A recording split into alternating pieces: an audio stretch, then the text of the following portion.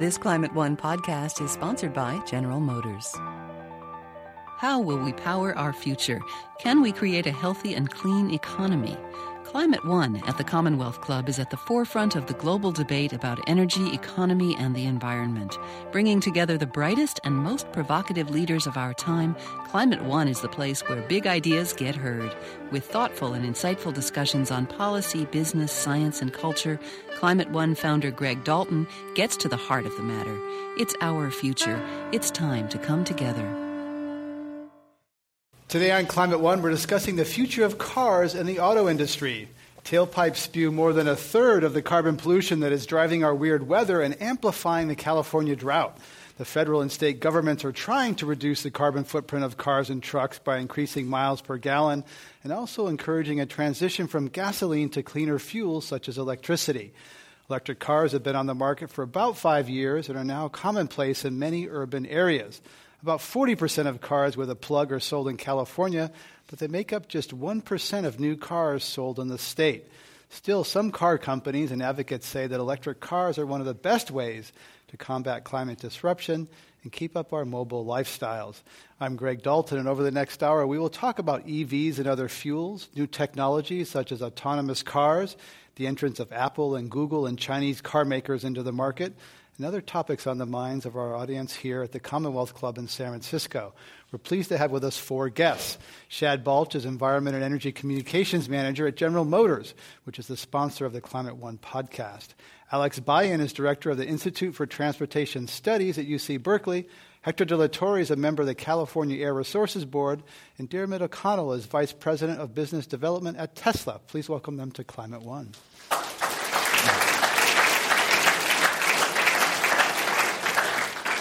Hector De La Torre, let's begin with you.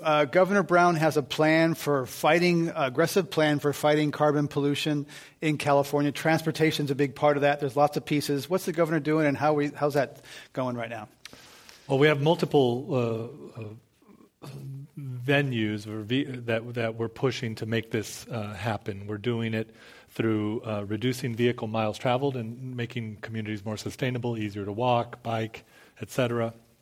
We're doing it through a low-carbon fuel standard, which is to reduce the carbon impact of the fuel itself that we're using in the vehicles. It is promoting zero-emission vehicles, which is very important to what we're trying to do. Almost half of the greenhouse gas emissions are related to the use of petroleum in California. And that is the core of what we're trying to do to reduce greenhouse gases in general in the state of California. So those are a few of the strategies that we are using. Renewable fuels is another one, increasing the use of renewable fuels that are, again, less carbon intensive. Shad Balch, what part of that plan, Governor Brown's plan, is GM on board with? What part do you find some differences with? Well, the administration has been very supportive of helping create the market for EVs. And that has allowed us to come out in full force and really achieve some pretty good success with the first-generation Chevrolet Volt, the second-generation Chevrolet Volt, which just went on sale about 3 weeks ago here, the upcoming Chevy Bolt EV concept car, which will be available at the end of next year, the Spark EV. So all of these new technologies are these plug-in cars. The success of them and the market's willingness to adopt them is really in large part due to the collaboration between the automakers, the utility stakeholders, and government. Diarmuid O'Connell, how much of it is the policy supportive important for Tesla? Could you do it without this supportive policy environment? Well, fundamentally, electric vehicles are going to be successful in the long run because it's fundamentally a better driving technology. I mean, people will, notwithstanding the zero emissions aspects of the technology, they find when they get behind the wheel of an electric vehicle, and especially ours, that it's more fun. It's a high performance vehicle. It's safer. The handling is better, and of course, it's got the zero emissions profile. So fundamentally, this is going to be driven over the long term by market forces. That having been said, especially in this early going, the policy arena is really important. Hector sits on the Air Resources Board, which administers a policy called the Zero Emissions Mandate, which was promulgated in 1992 in an attempt to get a large volume of electric vehicles on the road even 10 years ago. Unfortunately, most of the major car makers either litigated or lobbied against that mandate, softened and weakened it. And fundamentally, that's the dynamic that the governor and his staff, who, notwithstanding their great efforts, are fighting against. That is to say that the big car companies, all things being equal, would rather continue to do what they're doing. And it doesn't make them bad people to say that. It's just that they've made huge investments in internal combustion technology, and they don't have a natural incentive to make that technology obsolete. This goes back to why we started Tesla Motors in the first place, was to provide a catalyst from outside the existing industry to put the best possible expression of electric vehicle technology on the road and to inspire competition to come into that market. Happily, that's starting to take place now, but it's a slow process. And even in Sacramento this past year, the governor made a big effort to reduce petroleum consumption through a bill called SB 350, which at the end of the day looked very promising, but at the end of the day, due to lobbying from the oil and gas industry, and I have to assume the automobile industry through some of its associations, the Alliance and so forth, lobbied against it, and that the petroleum reduction element was eliminated. So it's ultimately, to summarize, it's market forces that are going to drive this technology forward in the long term and make electric vehicles the preeminent technology, and that is going to happen. Policy is very important in this early stage, but it's the efforts of the folks who are pushing the right policies from our perspective right now are really fighting a significant headwind, a historical headwind. So, Shad Balch, it sounds like Diarmuid O'Connell just said that auto companies are only doing EVs as much as the government is requiring them. That basically said you're greenwashing. Right. In the old days, GM did lead the fight against a lot of California laws. Has that changed? That's changed entirely, and I have to take issue with that. I mean, if we sell more trucks and SUVs than anything right now because that's where the market demands that. That's where we make the bulk of our money. But that is changing. That is not the world of tomorrow. And if you look at the success of the Chevy Volt and the satisfactory rate of those customers, they are the most happy vehicle owners of any vehicle out there. So what that has done for Chevrolet and the brand overall is akin to what Corvette and Camaro do for the brand. It is, by all accounts, probably the most successful vehicle we've ever done. It brings new people into the brand. 60% of people who buy a Volt are conquest people. That is, they owned a competitor car. Number one trade-in, and number one is Prius. Number two is BMW. So, and those have always been targets for us. So to say that we're fighting against policymakers to keep the status quo is just not valid. I mean, I would go even so far as to say that we're not talking about, in terms of tomorrow, selling cars in as much as we are about a mobility service. And that means autonomous vehicles, electrification, all sorts of new technologies that are really going to change the way that we sell not a car to you, but a service to get you from point A to B. You're relatively new to GM in the auto industry. The auto industry has known as a lot of people who are there, lifers, who spend their whole career there, who might be more attached to a certain way of doing things than you are as a newcomer and the outsider. Sure. Is that fair to say that there's some obviously it's not, company's not a monolith? It's like well, it's not just me. It's pretty much all of our leadership. I mean, the direction of the company in Detroit has fundamentally changed. There are scientists and engineers in labs inventing things on the daily that are going to be put in vehicles that either use little gas or no gas at all. That is where we're headed. I mean, to stay with the status quo, to think that we're going to be able to sell cars like we normally do, that's just a death sentence. It's all got to change. Hector LaTorre, you deal with car companies. You're one of their top regulators in the country. Do you see the kind of change that Shad Balch is talking about? It's like pulling teeth. We very much see the progress that Chad is talking about, but it is a constantly questioned, and not specific to GM, just in general. We have a midterm review on our ZEV mandate next year. These are the fuel efficiency also the fuel efficiency mandates. Yeah, the zero emission mandate specifically. And so we have certain numbers that the manufacturers have to produce of zero emission vehicles. And every year since we passed the regulation, which was 4 years ago, they've wanted this midterm review to come sooner. When we passed the regulation, we said the midterm review was going to happen in 2016. So that's when it was set. But we regularly, at least every few months, have conversations with them about having that midterm review sooner rather than 2016. We have not done that.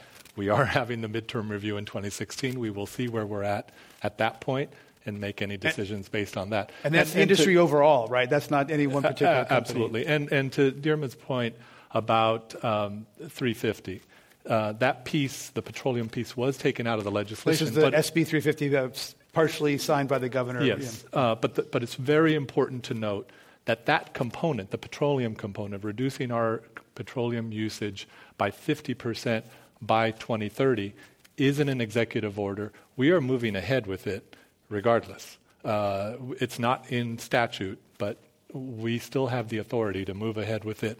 We're roughly just doing on everything the way we are doing it currently, are on track for over 20% reduction. So we only need another 20 to 30% more to get to that 50% target. So we are well on our way to hit that target by 2030, and we do have, again, the authority in the executive order. Chad Balch, is that a good thing, getting away from gasoline? You're making electric cars? It is. But I'd like to touch on one point that Hector made, and that is this midterm review. The reason this is so critical is we have to know what the market is doing.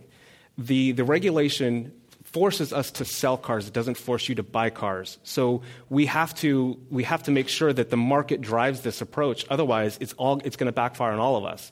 So that's the biggest point of making sure we have this discussion so that regulators know what is happening in the industry and how it's happening in the market. Diarmuid O'Connell?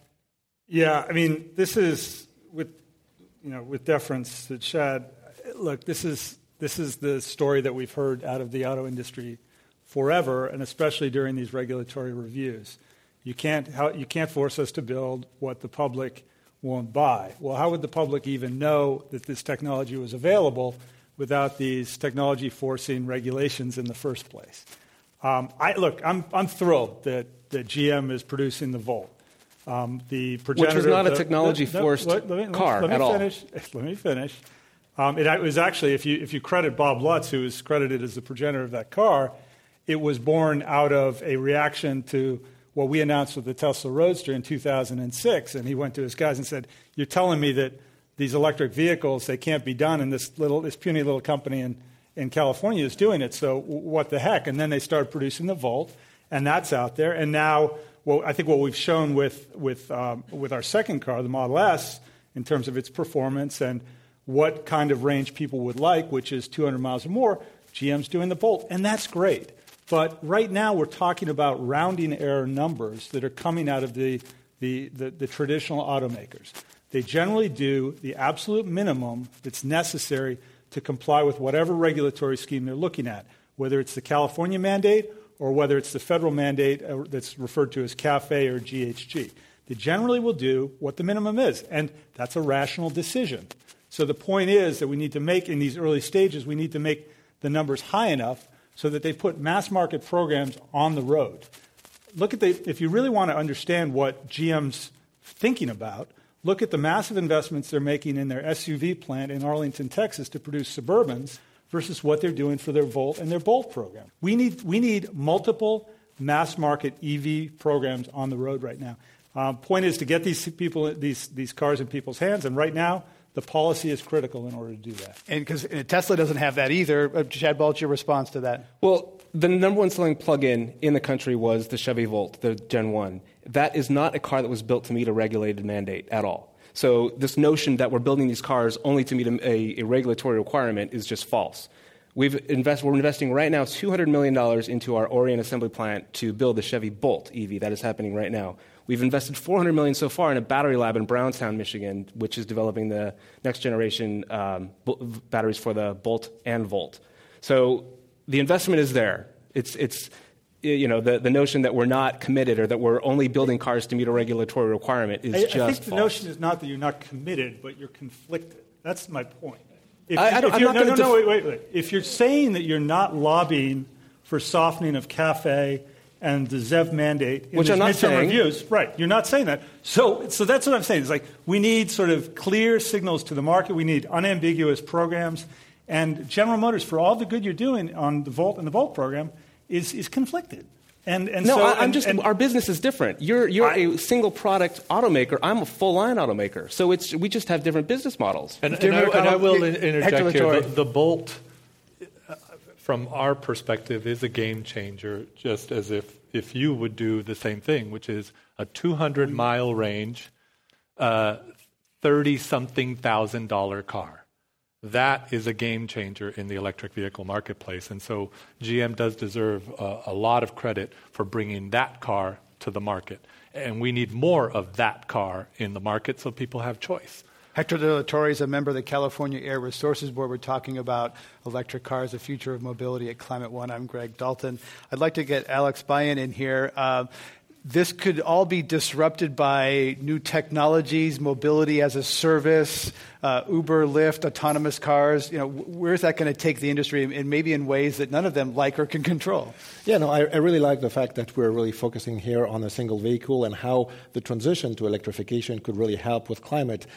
There is, of course, a much broader picture, which is the fact that a lot of this inefficiency in mobility is due to congestion. So even when we embrace this broader picture, the notion that we could run more efficient operations is extremely important in considering that problem.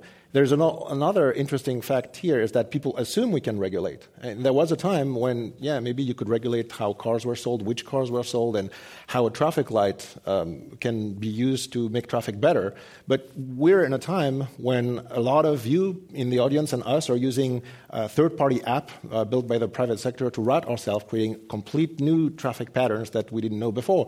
There are companies in the city and in the world who are disrupting mobility on demand, the new generation taxis, and which companies are completely changing the way demand is managed. Transit, a lot of people take transit. We see emergence of transit lines that are just not even operated by the government anymore, just on demand based on people voting. So I think that this is very much part of the equation, but I think when it comes to energy efficiency for transportation, we really also have to look at the broader picture of these technologies and the notion that the government might completely lose control on how to regulate them because this is not run by the government anymore.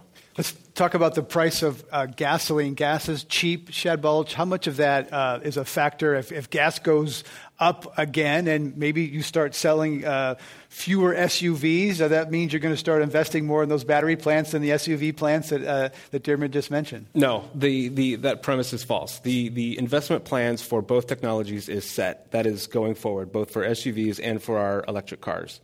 But the price of gas is a real problem in terms of how we sell these cars and how our ability to sell these cars. When the price of gas goes up, the price for the full-size SUVs and truck sales drop. When prices go down, people go and buy the big trucks and full-size SUVs. And that bipolar element that we have to deal with is extremely frustrating when we're trying to have a stable market for EVs. Hector De La Torre, hard for the state of California, too, because you're powerful but only can do so much.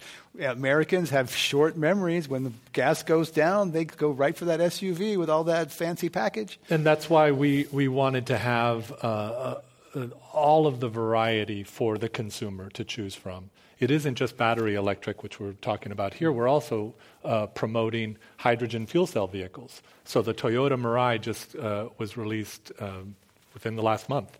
Toyota is very much pushing the Mirai from the top levels of the corporation to have this hydrogen vehicle out on the road. Hydrogen fuel cell, zero emission vehicle. The state is funding the infrastructure, the stations, the gas pumps or the hydrogen pumps at gas stations around the state. We're doing the initial investment to make sure that infrastructure is there so that people can fuel up again. That is another path. The battery electric vehicles, again, we want more options for the consumer at all price points so that we can see what they choose. We're not picking winners in this. We want all of the options, and the consumers will decide. A few years ago, if we were having this conversation, drop-in biofuels would have been a lot of what we're talking about, cellulosic from algae and all these sorts of things. Those haven't materialized as promised. The U.S. Navy's bought a lot of them, but you can't get them on the corner anywhere in California today. Are they done, or is it just a matter of time, Hector De La Torre? It's absolutely part of what we're doing under the low-carbon fuel standard. It's a blend fuel. that we have, and our target is to be at 10% by 2020. We think we can increase that as part of the governor's mandate to hit 50% reduction in petroleum by 2030. We can increase that 10% and blend in more of the biofuels. There is one manufacturer, one producer, who produces half of the biofuels, the renewable fuels that are used in California today. So when the oil companies are telling us that there isn't capacity, that there isn't enough of this fuel, it's just wrong. If one manufacturer can produce half of what we're using, then clearly there is capacity. Chad Balch, a lot of flex fuel vehicles, but that really in the Midwest, that means corn, which is kind of out of favor these days because it competes with food, not so good. Where do you see other types of fuels being blended with gasoline to kind of wean us away from petroleum? Well, I think one of the quickest and most efficient ways to reduce fuel consumption is to put these cars on a diet. The more weight you move from them, the more economically they become. So we're investing a lot of work in technology to use smart materials and mixed materials. So our engineers just invented this welding technique where you can weld aluminum to steel. So that'll allow for the car to be structurally sound but significantly lighter. So it's technologies like that, these 8-speed transmissions that are appearing in cars from the full-line trucks down to small cars. The gasoline-powered engines themselves are becoming extremely fuel efficient, shutting off half the cylinders when you don't need it, direct fuel injection and technologies like that. So we're finding real savings in a variety of different ways, aside from having to tamper with the fuel itself. And the Ford F-150 pickup truck, often the best-selling car in America, shed 800 pounds by going aluminum, that kind of thing. Right. Diarmuid O'Connell, the Gigafactory, Tesla Gigafactory is going to start producing batteries in 2016. Or sooner. Or sooner. Not in 2015, not going to happen. But there's still Christmas present. I didn't know that. There's a claim right now. Tesla makes about 50,000 cars, and there's a claim on the website for the Gigafactory about 500,000 cars by 2020. Is that really going to happen? Yeah. So less of a claim. So first of all, to put things in context, the 50,000 is the target production delivery for this year, this calendar year. The Gigafactory, which is a facility being built outside of Reno, Nevada right now, is a concept where we're taking all of the production processes in the development and production of a lithium-ion battery and putting it in one facility.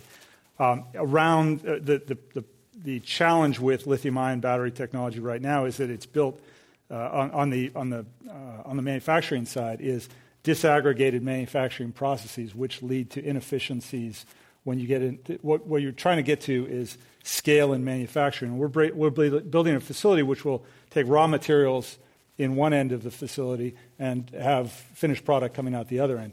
It will, at full capacity, exceed the current capacity of the lithium-ion battery industry right now.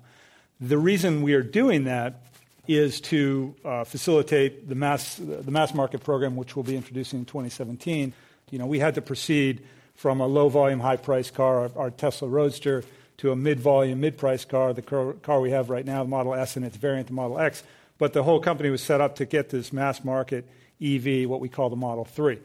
The capacity of that facility is targeted to supply the fleet that we project to be selling by that time, by 2020, as you say, which would be the Model 3 and its variants. Its variants being the crossover SUV, the SUV that would be built on that smaller car platform, just as we built the Model X on the Model S programs. Chad Balch, seems like the Chevy Bolt and the Model 3 are kind of going after that middle market. Is that middle market really there? Enough cars for Bolt and the Model 3 to have that many car EVs sold in America to kind of middle-class families at around, $30,000? Yeah, I think that's sort of the secret sauce is the range of about 200 miles at least with the price of about $30,000 before some of the incentives.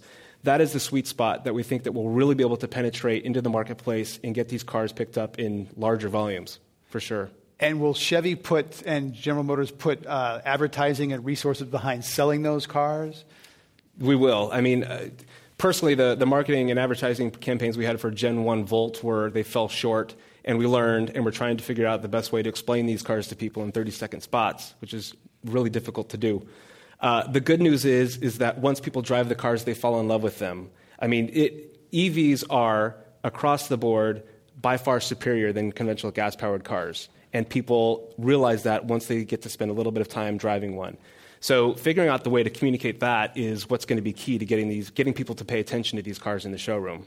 It's anyone who's driven an electric car, that immediate torque, it's much better. And yet it seems like a lot of the ads are about polar bears and virtue and all these kind of good things. Well, they're not about raw, and that's a problem. Testosterone fun. A car is probably the second most expensive purchase a lot of us are going to make, and to try and convey a social responsibility in order to spend that kind of money on a product like that is a really hard proposition. So you got to do what sells, and that is performance and looks and the way you feel when you drive it. A few years ago, 2011, General Motors invested $7 million in a company called Envia that was supposed to have a breakthrough in battery technology. What's the latest on that? Is that coming? I haven't heard much from that company since. A lot of breakthroughs, a lot of technology looks great in the lab, doesn't make it to the marketplace. Is that an example of that? It is, and you never know until you try. Our partnership with LG Chem is quite the contrary to that. We now, in our Gen 2 Volt, the battery pack is 20 pounds lighter, has 94 fewer cells in it, and gives you more energy. The technology advancements that have been made over the last 5 years in battery development are pretty wild, and the rate of advancements is going to only increase going forward. So those kinds of partnerships are key and very strategic. Shad Balch is a manager with General Motors. We're talking about electric cars at Climate One. Our other guests are Alex Bayen, director of the Institute for Transportation Studies at UC Berkeley, Hector De La Torre from the California Air Resources Board, and Diarmuid O'Connell from Tesla. I'm Greg Dalton. We're going to go to our lightning round and ask you for brief yes or no answers to these questions, starting with Diarmuid O'Connell. Volkswagen is German for catch me if you can. Yes or no? I think what the news about Volkswagen highlights is the fact that the diesel technology has essentially reached its apogee as an efficiency, from an efficiency and an emissions standpoint, to the point where engineers are now forced to cheat in order to make the cars compliant. I think that this itself is suggestive of the fact that we need to be thinking about other technologies, and I would submit that electric vehicle technology is right there for Volkswagen to adopt and to pursue. Yeah, they got a lot of money sunk in other technologies. Hector De La Torre, yes or no, other automakers are nervous about VW cheating scandal because they have skeletons in their closet too. We're going to find out. We are doing a review of all makes and models. We're starting, obviously, with Volkswagen. The announcement that was just made that some Porsche, Audi, and other VW vehicles were also using that same technology to cheat clearly has gotten our attention. They won't need to test ours. Hydrogen. Shad Balch, you partly mentioned this. Shad Balch, Chevrolet could sell more Volts by advertising them more aggressively. Yes. Alex Bayen, no one really knows if Uber, Lyft, and other ride-hailing companies increase or decrease the number of cars on the road. If the answer is nobody knows, the answer is yes. No one knows. Maybe do some research. Diarmuid O'Connell, Elon Musk told a German newspaper, quote, if you don't make it at Tesla, you go to work at Apple. I think the competitive spirit of Silicon Valley is what drives so much technology and innovation, and we should celebrate that. Was that a yes? Yeah, some kind of yes. Okay. Shad Balch, Tesla will have difficulty scaling because it is difficult to build and sustain a large organization on the whims of one mercurial leader who holds power tightly. More power to him. Diarmuid O'Connell, Tesla is as good at in manufacturing hype as it is at manufacturing cars. Untrue. Hector De La Torre, the Chevy Bolt is a game changer because of its affordable price and 200-mile range. Yes, I said that earlier, and we want to see more of that, whether it's from Tesla or other manufacturers out there. We want to see more options down the price range. And Hector De La Torre, if GM can push the Pontiac Aztek, They can push any product.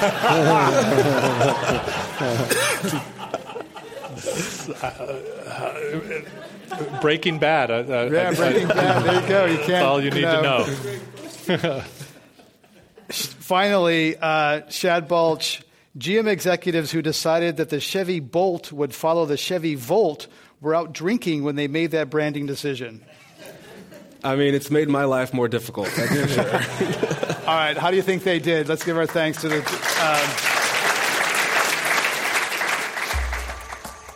And now, here's a Climate 1 Minute. 10 years ago, the consensus was that demand for fossil fuels would increase while supply went down. In fact, at least in the U.S., the opposite is happening. Bill Riley, head of the EPA under the first President Bush, joined us earlier this year. Riley says our appetite for gasoline is decreasing for good reason. In the United States, something has happened which I think is really very, very significant. It's never happened in my career before. It started happening about 5 years ago. We leveled off in terms of vehicle miles traveled, and Americans are driving fewer miles today. Now, there are more of us, there are more cars that are being sold and manufactured every day, but at the same time, we're driving less. I think that's a very significant and probably important continuing change in our economy. It has to do, it would appear, with the fact that a lot of millennials are preferring to live in cities, and some of the baby boom generation are retiring, and they're choosing cities in densely settled areas as well. That has profound consequences, I think, for the future. I would give a non-mainstream view about the future that I think is we're going to see a continuing reduction in demand. Bill Riley, former head of the EPA, was talking about a drop-off in gasoline consumption. But that change in America's driving habits could also impact the market for personal vehicles. We'll hear more about that in the second half of our program. Now here's Greg Dalton and his guests at the Commonwealth Club. Let's talk about autonomous cars. They get a lot of attraction, a lot of attention these days. Shad Balch, GM is thought to be ahead, leading, in that area. How's that going to change the industry when these autonomous cars are basically media platforms as well as mobility devices? Yeah, this is the service that I was talking about earlier that's going to get you from point A to B. We have a fleet of Volts that are going to be running around our Warren Technical Center later next year, that are going to be fully autonomous. And the idea is that it's going to be a rapid laboratory test bed for this technology. Basically, my colleagues will be able to pick up their device, summons the car, program where they want the car to take them, off they go, and then the car goes and either parks itself or charges. So we're going to have this actually happening in Warren at the end of next year. And it's a good precursor to see how we're going to be able to implement this technology on the road. And then there are also precursors in cars now. So, for example, the new Cadillac CT6 is going to have what we call Super Cruise, which basically allows you to take your hands off the wheel, feet off the pedals, and let the car just sort of navigate itself down the highway. And that's coming later next year too. So it's happening. I mean, little bits of it are dropping out along the way. A lot of data is going to be collected from it, but it's definitely in our future. Does that mean you can start drinking when you do that? Some of the consumer research we've shown is a little bit frightening. I mean, we've put people in these cars, and one guy reached around and grabbed a newspaper and just started reading it, and he just assumed the car was going to take him forever. Yeah. So the good news is that consumers they're open to the idea of it. It also tells us that we need to figure out ways to make sure we keep their attention.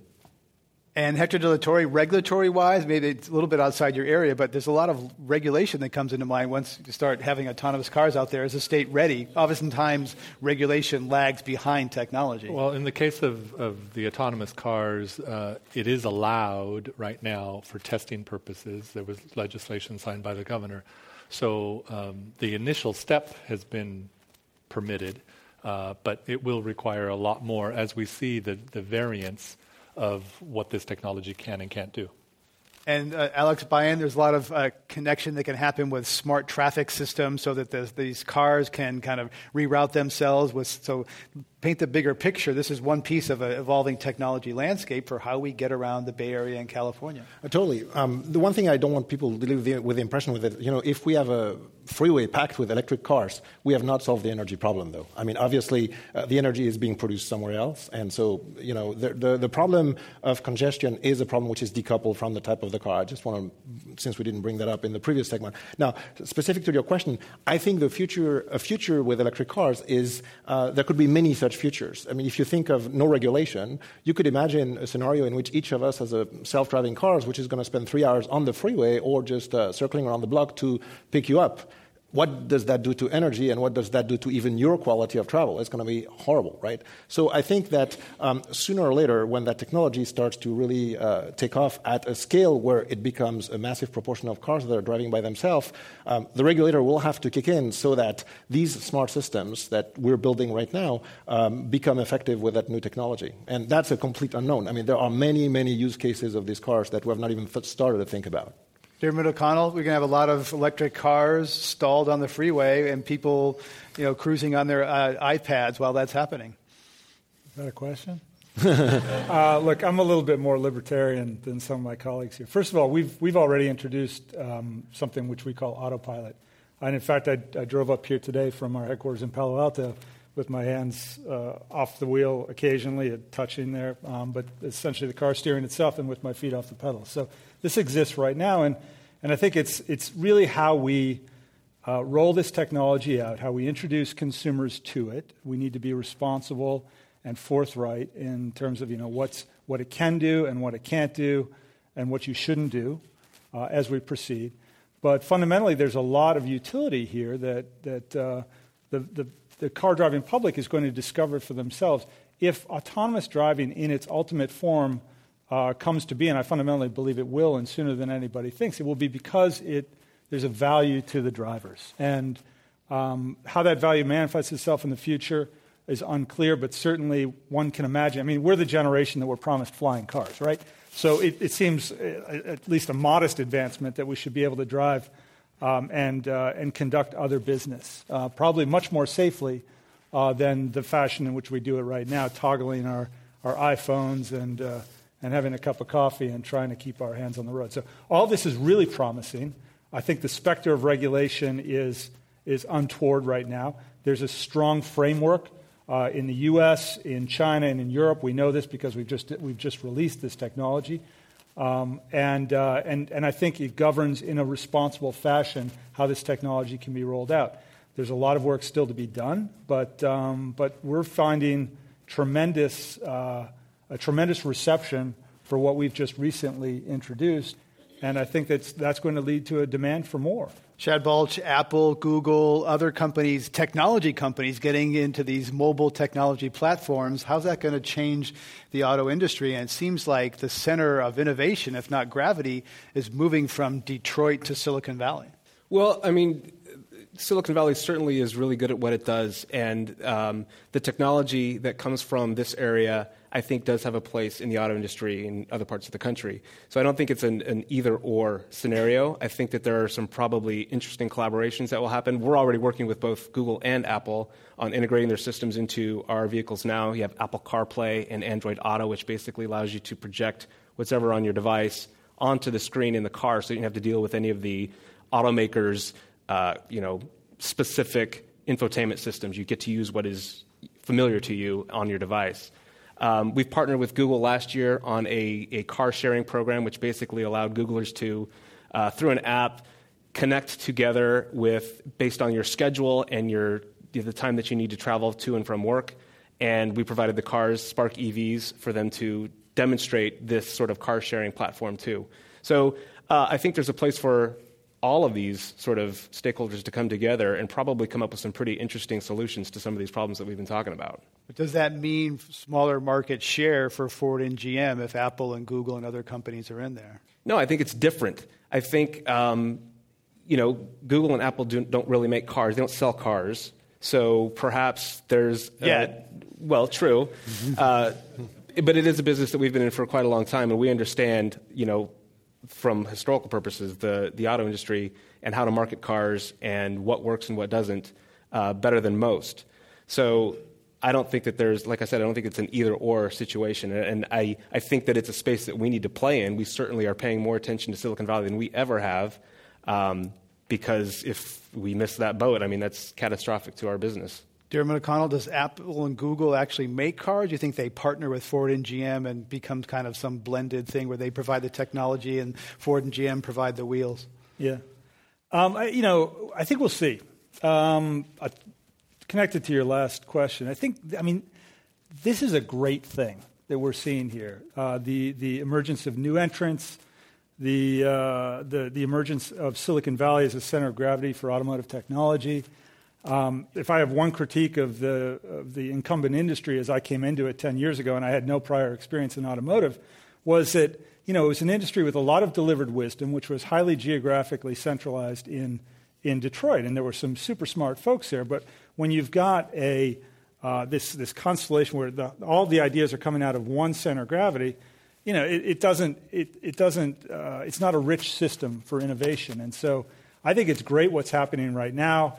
If Apple produces a car, that's wonderful. It certainly will take share away from somebody. I mean, we outsold just the Tesla Model S in the first half of the year. We outsold every car in its category, the Mercedes S-Class, the BMW 7 Series. So, there are winners and losers here, but I think that's a good thing. I mean, it's going to lead to more solutions, more diversification. Variety is a good thing. Variety is a great thing in terms of the brands and the products that we have. It's a great thing from a national security perspective in terms of the fuel sources that we power our transportation on. So this is all great. I think that what's really important here is that we're entering a new epoch in mobility, whether it's mobility services or the technology that's in the vehicles, the platforms themselves, or whether it's the new brands that are coming in from outside of the sector. It's fantastic. I mean, it is the most exciting time to be in this industry that I can possibly imagine, excepting perhaps when the industry was kicked off at the beginning of the last century. Hector De La Torre, kind of a golden age for automobiles, and yet we got this big carbon problem that we need to solve. Absolutely. And I want to make a point. It isn't just about technology. It's also about anthropology. We're seeing the demographic shift that's taking place with millennials. If you look at the baby boomers and then the Gen X and now the millennials, each subsequent group has gotten into a car later. So baby boomers, about 75% got their license within a year of being eligible to get it. Gen Xers, about 70%. The millennials are down in the mid-50s. They are not getting their driver's license. They are not driving right out of the gate the way we did. And that has significant impacts for the auto manufacturers, all of them, in terms of how we use these vehicles. In terms of the greenhouse gas reductions I mentioned earlier, in California, about half of our GHG emissions come from either the production, the refining, or the use of petroleum. We have to reduce it. There's no way you get to the targets we have to get to without touching that, significantly touching that 50% chunk. And so we are going to continue to push on all the fronts that I mentioned because we have to hit our targets by 2020, by 2030, by 2050. We're talking about the future of mobility at Climate One. Our guest today, Hector De La Torre from the Air Resources Board here in California, Dermot O'Connell, VP of Tesla, and Shad Balch from General Motors, and Alex Bayen from the Institute for Transportation Studies at UC Berkeley. I'm Greg Dalton. I want to ask Shad Balch, typically people think that Detroit and Houston are in alignment. The oil industry and the auto industry are in close alignment. Is that still the case? And how about utilities, which are increasingly, if you're going toward electric, another partner? Well, if you look at the biggest product announcements that our largest brand, Chevrolet, has made over the past year and a half, they are products that use significantly less or no petroleum at all. So if you're in the oil industry, that probably would cause a second look. But that is where we're headed. I mean, we need to diversify our portfolio. Our goal is to get off of petroleum-based fuels as a primary fuel source. The cars that are the most popular for the Chevrolet brand are those that run on electricity, not oil. So I think it's pretty clear. Do the phones ring in Detroit when stuff like that happens? Does Houston calling saying, "Hey, what are you guys doing?" They don't scratch our back. I mean, there's no reciprocity going on at all. It's our customers want to get off of oil. It's quite a luxury feature to be able to drive past a fueling station and not have to stop and pump gas. Do some auto dealers and auto companies trying to make life difficult for Tesla because the way they sell their cars directly to consumers rather than through dealers? I don't know. I mean, I don't work in a store, so I can't say for sure.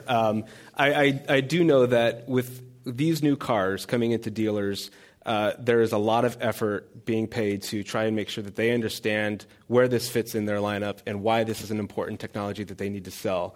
There's a lot of legacy behaviors in car dealers that we're trying to overcome to help figure this out, how to better get over their old habits of selling vehicles so that they're focused on what the most important thing is. David O'Connell, because in Texas, you can't buy a Tesla in Texas. You have to go across the state line. It's like an illicit deal, right? You got to kind of do it in darkness. I wish, I sympathize with Chad, but I wish it was just habits. It's actually incentives. Tesla sells direct through our own stores. We have our own distribution, our own stores, and our own service.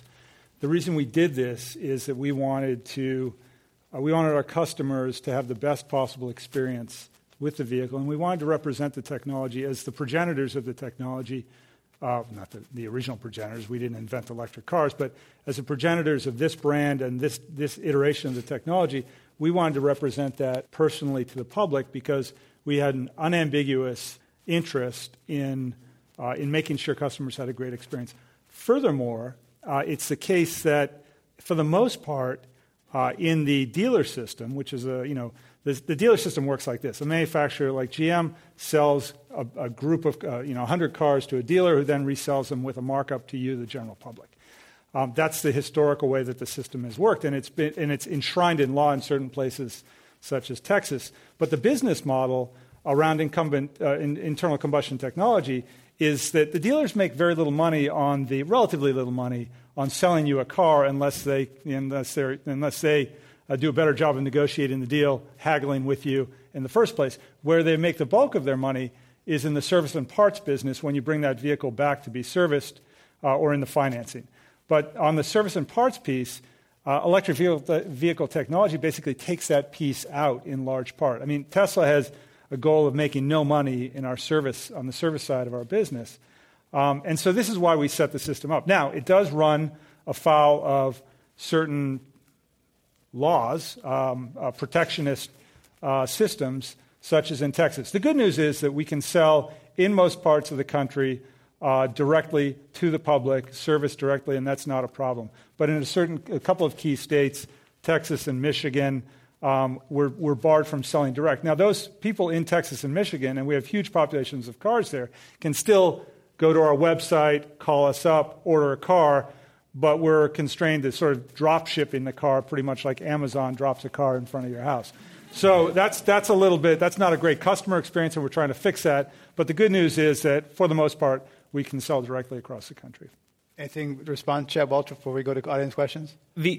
Again, we're in different businesses, Tesla and us. I mean, they have one product. It's much easier to do that. Our dealers sell a full line, and also they make most of their money on the used car business. I mean, those places have to exist as well, and a lot of those are integrated into new car dealers. So the models are very different. Well, yeah, but we're both selling cars. Let's be clear.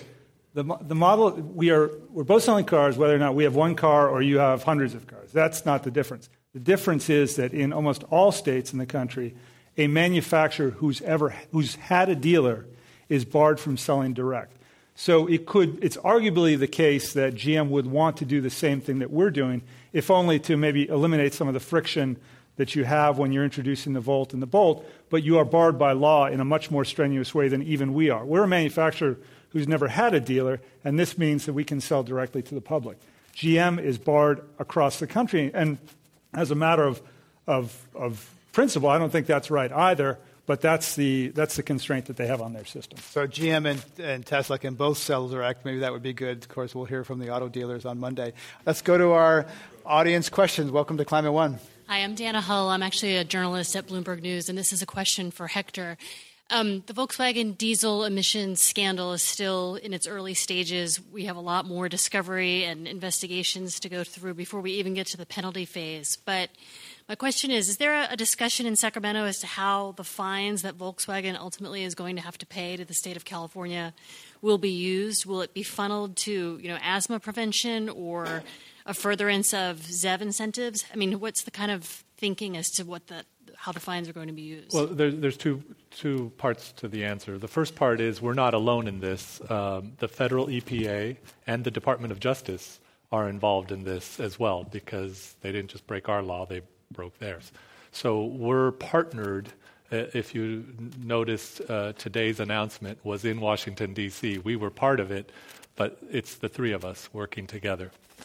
In terms of the impact in California and mitigation going forward, initial discussions have begun. But you cannot start pinning that down until you know the scale that you're talking about. Is it the first batch of vehicles that we caught? Is it now the second batch of vehicles? Is there going to be further batches of vehicles that we discover this with? And so we don't know the scale, and until we do, we are just looking at what some possibilities might be.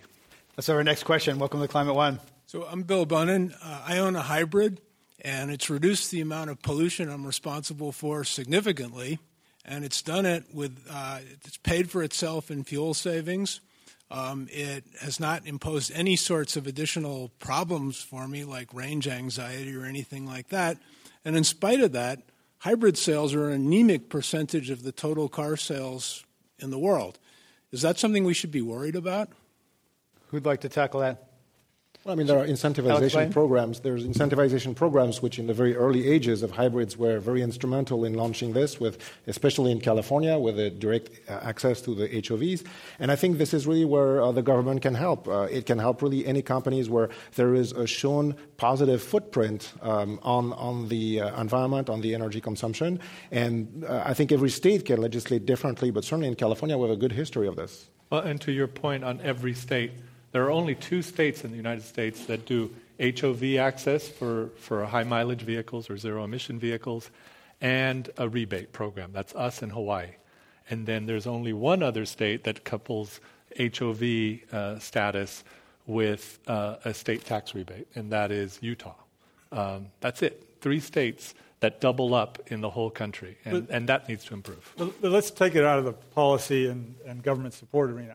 I would argue that I think it's terrific. Hybrid technology has sort of been a platform upon which electric vehicles have been able to, step forward, and that's a good thing. But I think you have to ask yourself, for the mass public, does a hybrid technology, does it offer all the utility?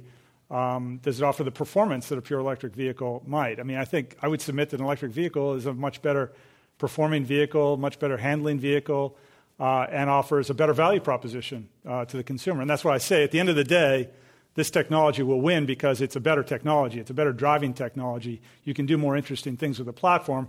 And hybrid it's transitional and it's had its benefits, but I wouldn't be surprised if it doesn't achieve significant market share, especially in the face of the technologies that are coming forward, whether it's the plug-in hybrid technology of the Chevy Volt or the pure EV technology that we and others are offering. Let's go to our next question. Welcome. So we all probably know that electric vehicles are only clean if you're getting energy from a clean source. So big problems in infrastructure and being able to create that energy. Is there anything that the manufacturers are doing to help excel that right now? So if you're in a coal state, your EV car, dear Mitt O'Connell, could be dirtier than a gasoline car. Yeah, not really. It's certainly not as clean, but it's cleaner, generally speaking, than petroleum-driven vehicles in its class. That's number one. Number two, what we are doing, to answer your question directly, is we've taken the battery technology we've developed for the vehicle and we're repackaging it for energy storage, energy storage gives you the ability to basically store generated energy, ideally renewable energy, so solar and wind and so forth, that's generated by day or during intermittent periods with wind, to store it for the time when you want to use it. So it breaks it breaks down the traditional linkage between when you're making energy and when you're generating power and when you're using energy. So that we think that with energy storage, as we're producing it both for the residential market as well as for the commercial industrial, as well as and right up to utility scale, that really links the whole thing together. Because if you've got solar and wind on this hand, if you've got the ability to store it and use it when you need it on the other, and an electric vehicle, then you can be essentially a net zero enterprise. I have a house like this myself right now, and so I've essentially decoupled myself from the grid. And this is a concept that's not possible with all the technologies we're talking about. With fuel cell, it's a little bit, in theory you could imagine it, but basically you got to crack the hydrogen somehow, and the best and cheapest way to do that is unfortunately in the traditional refining process. Biogases and so forth have their own issues. But this is really, I think, the true promise of electric vehicles. Bring renewables on, scale them incrementally, have storage there, and have the ability to drive around on those electrons. Let's go to our next question. Welcome. Yes, hi. My name is Ann Arkwit Niederberger. I'm with the firm Energy, but I used to be responsible for climate policy in Switzerland for 10 years. And so for me, when I come to a discussion like this, I always hear it's all about cars, right? And so I wanted to ask you all, when you think about electric vehicles in the bigger picture, how does the car part of it fit in with like the public transit part of it and the electric bicycle part of it in terms of overall productivity of the transit system? Because I think in this wonderful climate that we have in California, a lot could be done with electric vehicles with a lot less material intensity, like bicycles. So I feel like it's all focused on cars, but have you looked at the bigger overall modal split thing and across all them electric? What would be the vision? Shad Balch, you actually... Yes, so I appreciate you bringing up electric bikes. So as part of our business update at the 1st of October, our CEO announced that she's putting in development a electric bike that we'll be selling. So that it's a prototype right now, but it's just an example of the bigger picture mentality that we are looking at. And I think when you talk about autonomous cars and electric cars, they go hand in hand. I think that go hand in hand with the car sharing model, rather. So I think that trilogy of technologies will become more relevant and will become a primary focus for how we figure out the best way to incorporate all of this as a transportation solution, not just selling cars. Hector De La Torre. And clearly today's panel is about the personal vehicle, but at CARB we are looking at goods movement, for example. How do we clean up goods movement? So that means trucks and ships? Trucks, ships, airplanes down the road. But the idea is, what we know is that diesel has over 80% of the cancer-causing effects of air pollution. We have to deal with diesel in California. It obviously has GHGs, but it also has this cancer-causing impact. So goods movement is a significant push. Transit, we are promoting and pushing for electric buses or hydrogen fuel cell buses or whatever we can get the manufacturers to produce and roll out here in California. So we are looking at the full range of mobility, not just personal vehicles. We have to end it there. Our guests today you heard from Hector De La Torre from the Air Resources Board here in California, Dermot O'Connell, VP of Tesla, and Shad Balch from General Motors, and Alex Bayen from the Institute for Transportation Studies at UC Berkeley. You can join the conversation on Twitter. You can also catch this podcast and other podcasts of Climate One in our website, climateone.org. I'm Greg Dalton. Thanks for coming here at the Commonwealth Club, and thanks for listening on the radio.